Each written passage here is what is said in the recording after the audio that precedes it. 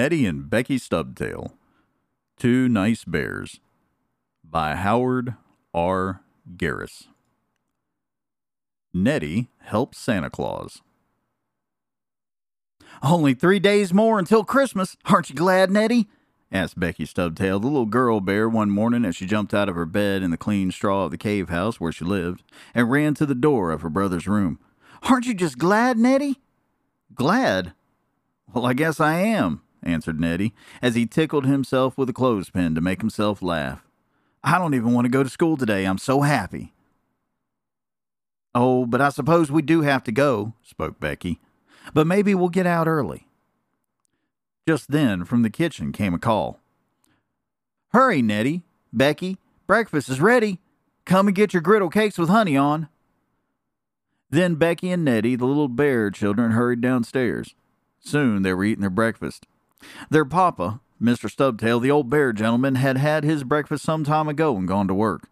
Uncle Wigwag, the gentleman bear, who was always playing tricks and cracking jokes as a squirrel cracks nuts, was sitting in a corner trying to think of something new to do to make Aunt Piffy, the fat lady bear, laugh. Mr. Whitewash, the polar bear gentleman, was out in the yard looking for a fresh cake of ice to sit on while he read the morning paper.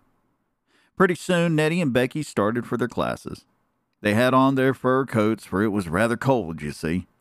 And in a little while, when the bear children were almost at school and had met Tommy and Joey and Cat, the kitten children, in their red mittens and rubber boots, it began to snow. "Oh, how nice!" cried Becky, jumping about.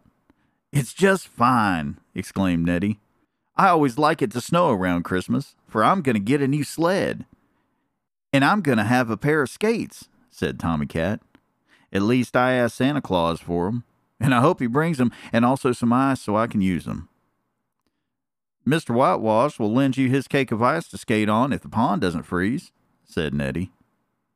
And then the school bell rang, and the animal children had to hurry on so they would not be late. Such fun as they had in school that day!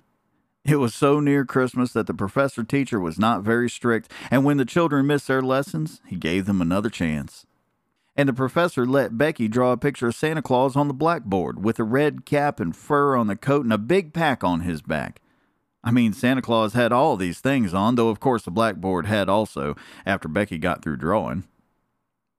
Well, when school was out, Neddie and Becky ran home with the rest of the animal children. But all of a sudden, as the little bear boy came to the old hollow stump where Bully the Frog used to give jumping lessons in summer, Neddie happened to think that he had left his reading book in school. "I'll run back and get it," he said. "You go on, Becky, and I'll soon catch up with you." But Neddie Stubtail didn't come back as soon as he thought he would, for when he got to the school, he found that a little mouse boy had taken the reading book down a rat hole to look at the pictures. And by the time Neddie got his book back, it was quite late and growing dark.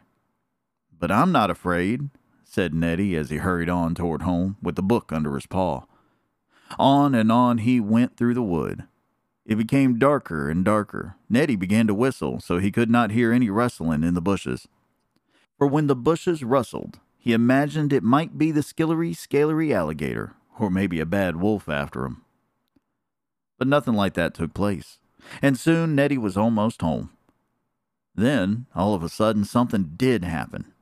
Just as he was passing under a big oak tree, with the brown leaves on it shaking in the wind, the little bear boy heard a buzzing sound, and then a crash and a bang and a rattle, and someone cried, "Oh, dear, now I've gone and done it. Oh, my, yes, and some reindeer lollipops besides. Oh, what am I going to do now, and not half my work done?" Neddie crouched down under the bushes. He knew well enough that something had happened up in the oak tree. What it was, he could not tell.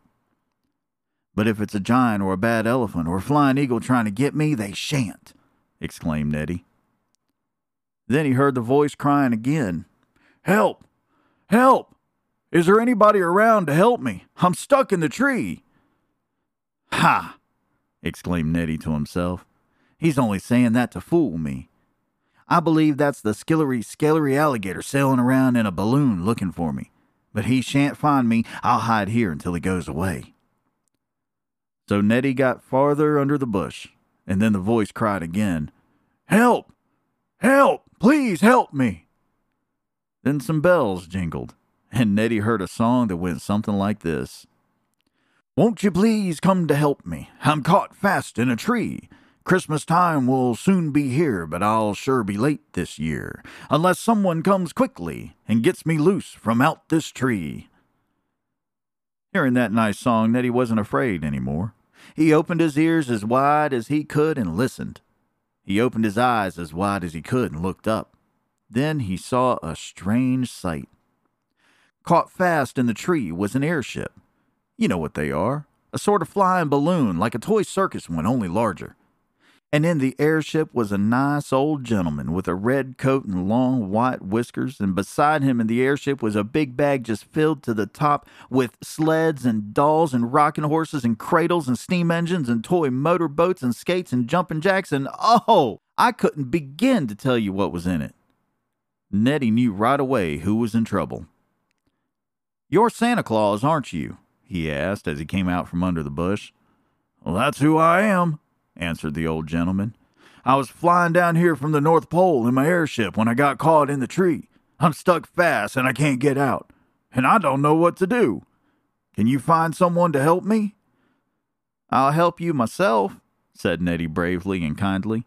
Then laying down his school books, he climbed the tree, sticking in the bark his sharp claws as he had learned to do from George, the tame trained bear who went around with the professor. Soon Neddie was at the top of the tree. Then he broke off the branches that held fast Santa's airship, and dear old St. Nicholas could travel on again with his bag of good things for Christmas.